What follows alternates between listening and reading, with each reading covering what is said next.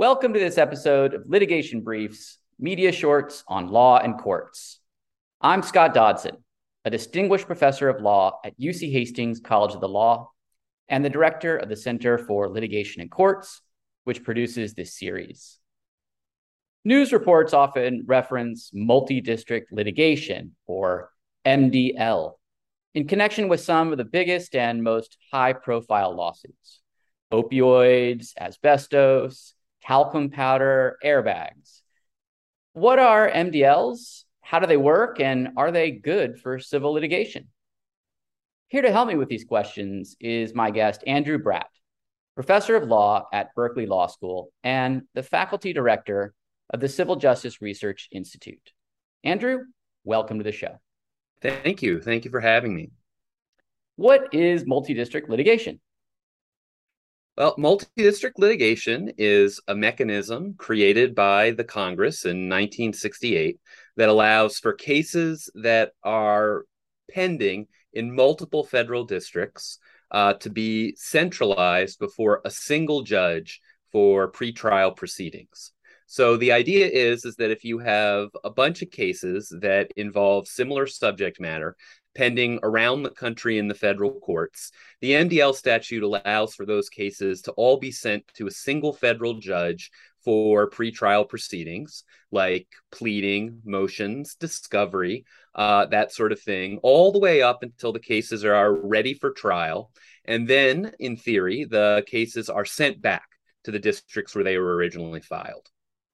What are some examples of MDLs? Well, as you indicated at the outset, virtually any major legal controversy that finds its way to the federal courts of any size can wind up in an MDL. I think one of the things that is useful to know about the MDL statute is that it literally applies to any cases that share a, quote, common question of fact that are pending in multiple districts. So anything could be the subject of an MDL as long as there are multiple cases that share a common factual question around the country. So it could be everything from securities fraud cases, antitrust cases, products liability cases, single event disasters like the British Petroleum oil spill, all the way down to new kinds of lawsuits that arise based on something that happens in the world, like data breach litigation or something along those lines. So the scope of MDL has covered everything from, as you mentioned, all sorts of medical device kinds of cases like defective pelvic mesh or defective hip implants, to all kinds of defective drugs like diet drugs or arguably opioids.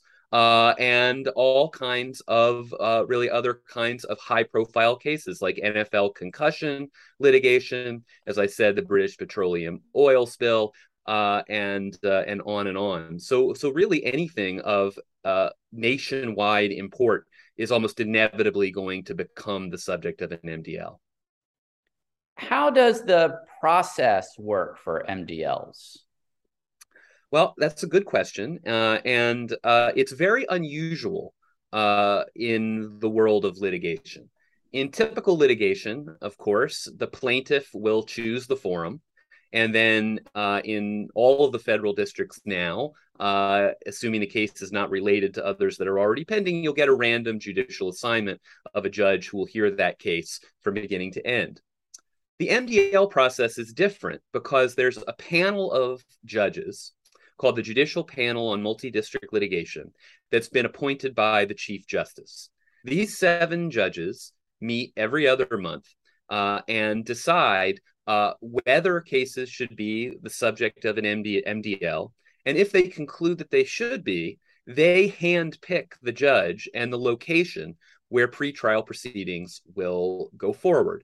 So, for instance, in a case like, we'll just say the litigation against Johnson & Johnson that argues that talc is defective and causes a whole host of medical problems, cases might be filed all the way around the country. Anybody can ask the Judicial Panel on Multi-District Litigation to decide whether or not to take those cases and send them to a single judge for pretrial proceedings. And if the panel agrees, then the panel will decide for itself without any limitation which judge will be the one that they have selected to hear those cases. The only real constraint on the judicial panel in selecting a judge is that the judge has to agree to accept it. They can't foist a new multi-district litigation on a judge that doesn't want it. But if the judge agrees, then the panel can decide to create the MDL literally in any federal district court before any federal district judge. What happens with trials? Well, that's a great question. It used to be that MDL judges, that is, the judges to whom these cases have been assigned for pretrial proceedings, believed that they could transfer cases to themselves permanently for trial. So that is, let's say there's an MDL that's been established in Chicago in the Northern District of Illinois, and one of the cases transferred into the MDL is from Los Angeles. In theory, what the MDL statute says is that that case from Los Angeles will be within the MDL court in Chicago until pretrial proceedings are over. That is all the way up until the case is ready for trial, and then it would go back. Well, MDL judges until the 1990s believed that they could, if they wanted to, transfer that Los Angeles case to Chicago permanently for pretrial proceedings under the general federal transfer statute, 28 U.S.C. 1404A. I mean, obviously, transfers would likely occur pretrial. The MDL court has power to handle centralized pretrial proceedings, so why not allow the MDL court to transfer cases to themselves for trial? The Supreme Court said unanimously in a case called Lexicon that, in fact, MDL judges cannot do that. MDL judges have to remand the cases when pretrial proceedings conclude. They can't transfer them to themselves for trial. So you might ask yourself, well, that must mean that there are no trials in MDLs, right? But that would be wrong. In fact, there are lots of trials in MDLs. And arguably, in a world in which the civil trial rate is becoming vanishingly small in the federal courts, MDLs are an area where, seemingly against the odds, trials thrive. Why? Well, it's because the parties within the MDL court have a strong interest in generating some information about the relative strengths and weaknesses of their case at trial. And the reason for that is that a lot of what the defendants and really plaintiffs are trying to do in MDL is reach either a global settlement or a set of settlements that will end the litigation and make remand unnecessary. But parties don't really have a good sense for what the settlement ought to look like until they get some cracks at trying some of these cases. And so what the MDL judge will often do is have so-called bellwether trials. The bellwether being a reference to a sheep among the herd that wears a cowbell, or I guess a sheep bell in this case, that actually leads the herd. And so in theory, a bellwether trial is sort of a leader or a representative of the many cases that might go into an MDL. And so understanding why we would want to have bellwether trials and understanding why they might be useful, we still have to confront the problem that Lexicon says that an MDL judge cannot hear cases transferred to him or her for trial. So how do they get around this? Well, one possibility is that there are cases that are filed in the MDL court for all purposes. That is, they don't need to be transferred from somewhere else. There might be personal jurisdiction over the defendant in the MDL court. It might be a proper venue. And under those circumstances, the MDL judge is free to try those cases because they haven't been transferred. Alternatively, if the parties want to have bellwether trials of cases that are not within the jurisdiction of the MDL court, the parties could consent. That is, the parties could consent and agree to a bellwether trial, even though Lexicon would otherwise say that the cases should be remanded. These are often called in the business Lexicon waivers. And so if the parties are able to agree to a case that they would like to try for bellwether purposes, even if it's not within the jurisdiction of the MDL court, they can simply stipulate and have the trial. And so often what an MDL court will do is have a series of these bellwether trials. And then depending on the results, the parties may be able to then come to the table for a settlement in a more informed way. Now, these MDLs are in federal court. Do state courts also have MDLs? Many do, and the number is growing. Um, Now, from my point of view, the MDL mechanism has been extremely successful. I know that some people have criticisms of the process, and perhaps we'll talk about those. But I think that the MDL system, by and large, has been a great success, largely because it has provided a viable mechanism for aggregation and increased efficiency in the federal courts. It just makes sense that if you're going to have hundreds, potentially thousands of cases involving similar facts with the same defendant, you're not going to want to do discovery all of those times. You're not going to want to argue the same motions all of those times. You're not going to want to subject the witnesses to an unlimited number, potentially, of trials or depositions. And so I think because of that success, states have decided to have MDL statutes of their own. Now, of course, the federal courts are courts of limited subject matter jurisdiction. Everybody listening to this podcast knows that. The MDL statute does not increase or expand the subject matter jurisdiction of the federal courts. So there are going to be lots and lots of cases that exist in the state courts but can't get into a federal MDL, either because there's no diversity jurisdiction or the defendant can't remove or what have you. And so many states have started creating their own state court MDL analogs that allow for similar kinds of pretrial aggregation in the states. And often those state analog MDLs, so let's say, for instance, that there are a lot of state court cases in California. There's no diversity because the defendant is from California, the plaintiffs are from California. So those cases can't be removed and they can't go into the federal MDL. But if there's a federal MDL and a California MDL proceeding in parallel, often the judges in those two aggregated cases will collaborate and interact with one another in order to try to maintain consistency and also enhance the efficiency of the process, even though you might have litigations that are pending at the state level and the federal level at the same time. How are MDLs different from class actions? Well, they're different in many ways, but they're also similar in many ways. Both a class action and an MDL are mechanisms to litigate lots and lots of claims all at once. And there might be an array of goals that are similar for that. Of course, you want to increase efficiency for some of the reasons that I've mentioned already. It doesn't make sense for the parties to have to repeat the same activity over and over again. Arguably, also, it's way more efficient for our court system because our courts simply cannot handle all of these cases being litigated on a one-by-one basis. And so both the class action and the MDL will serve that efficiency generating purpose. It's also the case that MDL and class actions may serve the purpose of enhancing law enforcement by leveling the playing field between plaintiffs and a far more well-resourced corporate defendant, perhaps. And so instead of having David versus Goliath and all of those cases, you can put all the Davids together and put them on a team that can actually stack up to Goliath. But even though there's a lot of similarities, there are significant differences between the way class actions and MDLs work. A class action is a representative lawsuit. It's a lawsuit that is prosecuted by an individual or a small number of individuals on behalf of a set of similarly situated members of the class.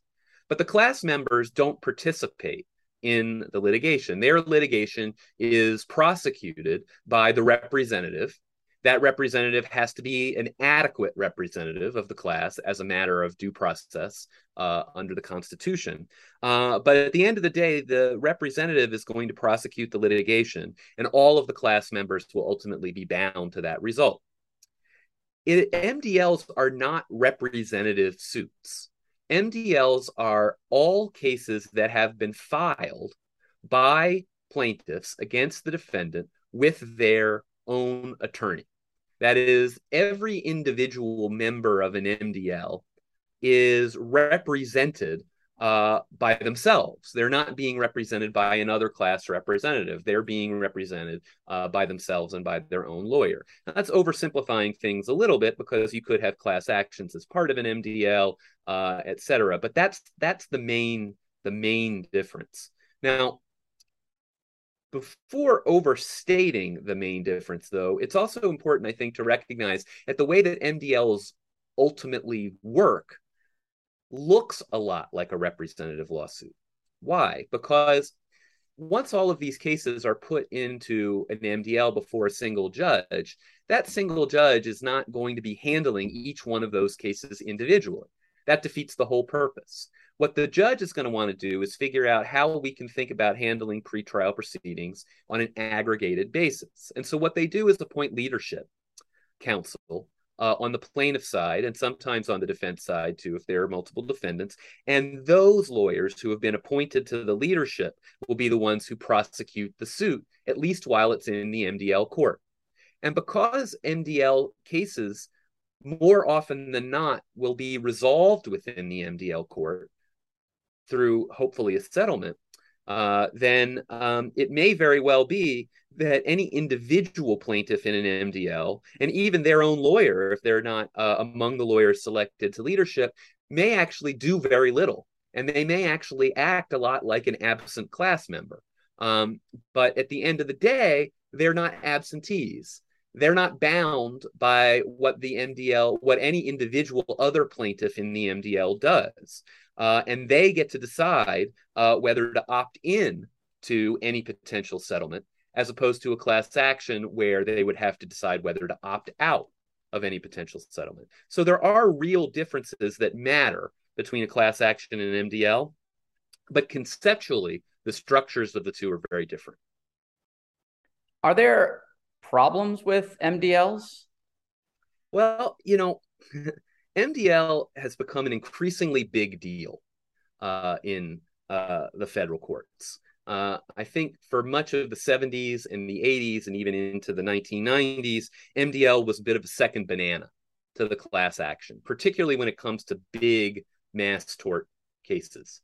But by the time you get to the 1990s and into the 2000s, it becomes clearer and clearer that mass tort class actions are going to be extraordinarily hard to maintain in the federal courts, based on the Courts of Appeals interpretations and the Supreme Court's interpretations of the class action rule, Rule 23. You're just not going to be able to have mass tort class actions in the federal courts for a variety of reasons. Then Congress in 2005 passed a statute called the Class Action Fairness Act, which effectively means that almost all putative class actions are going to wind up being litigated in the federal courts. So that creates a real problem for mass tort aggregate litigation going forward. The class action is likely unavailable. So what's been there hiding in the background in plain sight all along? The MDL statute. And in a world that without the mass tort class action, the MDL statute becomes a lot more important.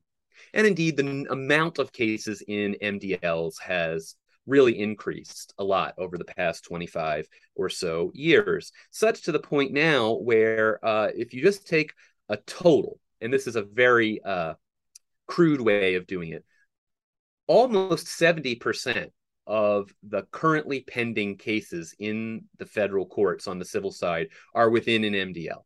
That number is higher than it should be because there is one enormous MDL in Florida involving defective combat earplugs that has become the largest MDL in history and has inflated those numbers. But the story remains true that MDL has become far more important in the last 25 years than it ever had been before.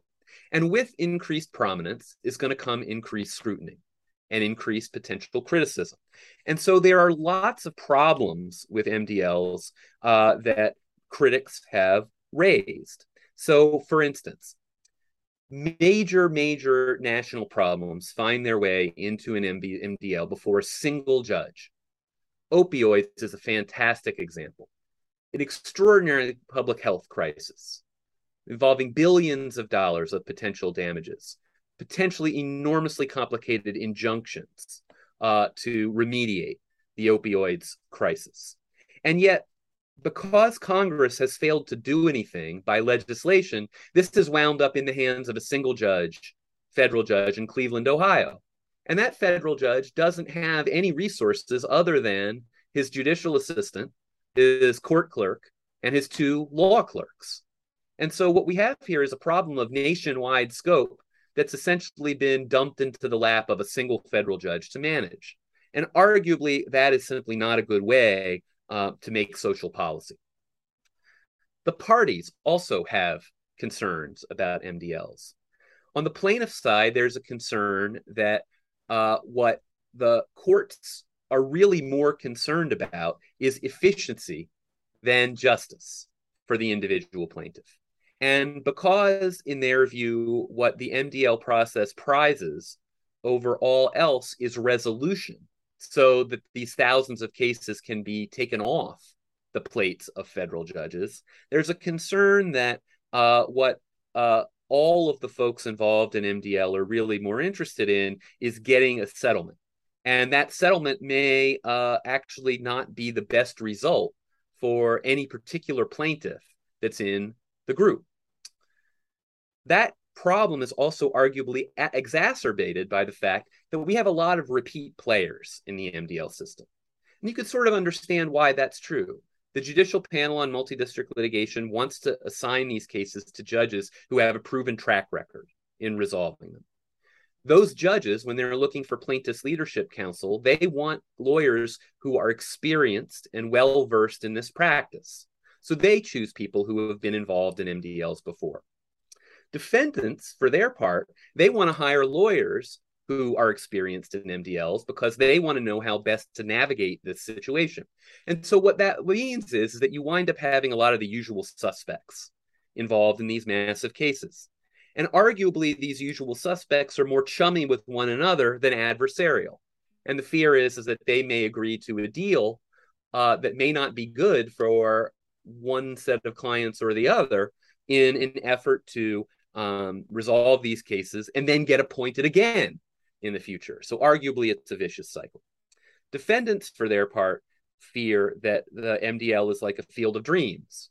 That is, well, if we create one case in one court that's going to involve thousands of plaintiffs, no individual plaintiff's case is going to be examined with great scrutiny. There's simply no way to do it. And so the fear is that you'll get a lot of plaintiffs without meritorious cases who simply come along for the ride and then ultimately have to be paid off to go away later. So there are a lot of concerns about MDLs from all sides.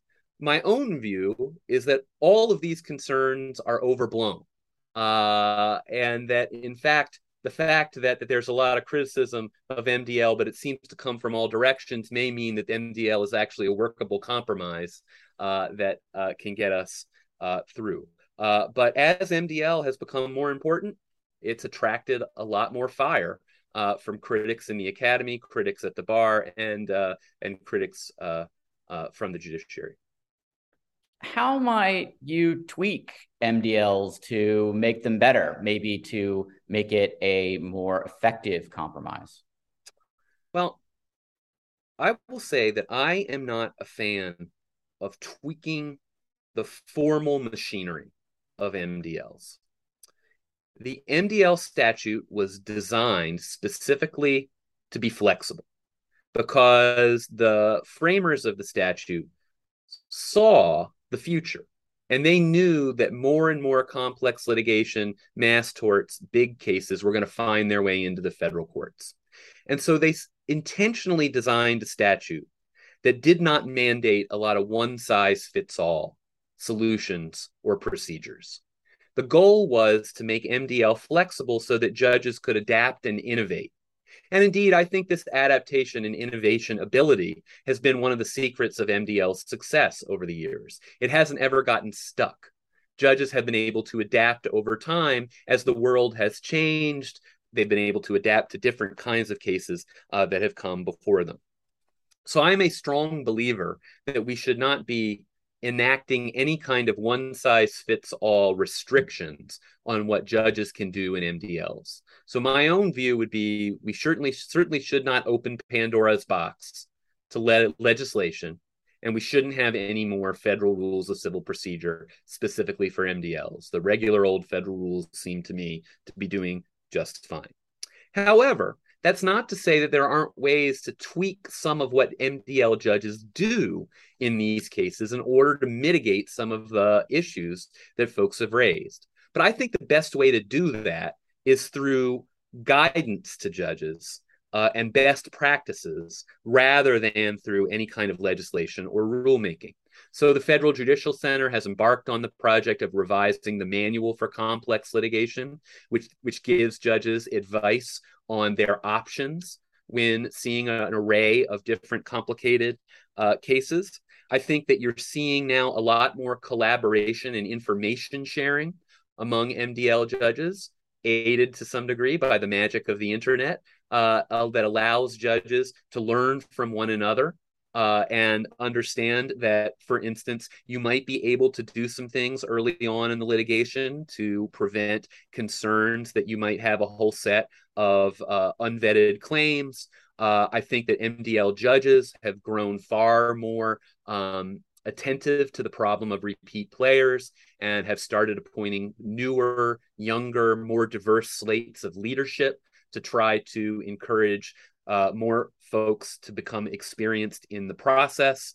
And I personally am not terribly concerned about the problem of repeat players and MDL settlements. My own view is that MDLs actually provide a lot of benefits to those who are in them. And my guess is, and my view is that most folks in an MDL are going to wind up better off for having been able to be a part of it than being outside the MDL.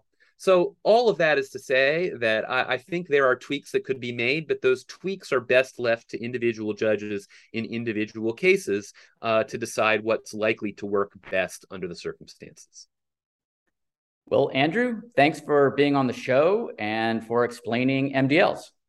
Thank you for having me. MDL is an incredibly exciting and dynamic area of practice. It's always evolving, and I think that's one reason why law students might consider it as an area of practice, and why anybody who's simply an educated observer of the American legal system ought to be attuned to what's going on in MDL. This episode was produced by the Center for Litigation and Courts at UC Hastings College of the Law. If you enjoyed this episode of Litigation Briefs, I hope you'll tune in to future episodes. In fact, I hope you'll consider subscribing to our YouTube channel and audio podcast, which can be accessed through the Center for Litigation and Courts website at sites.uchastings.edu/CLC. While you're at it, encourage a friend to do the same. This is Litigation Briefs. Respectfully submitted, Scott Dodson.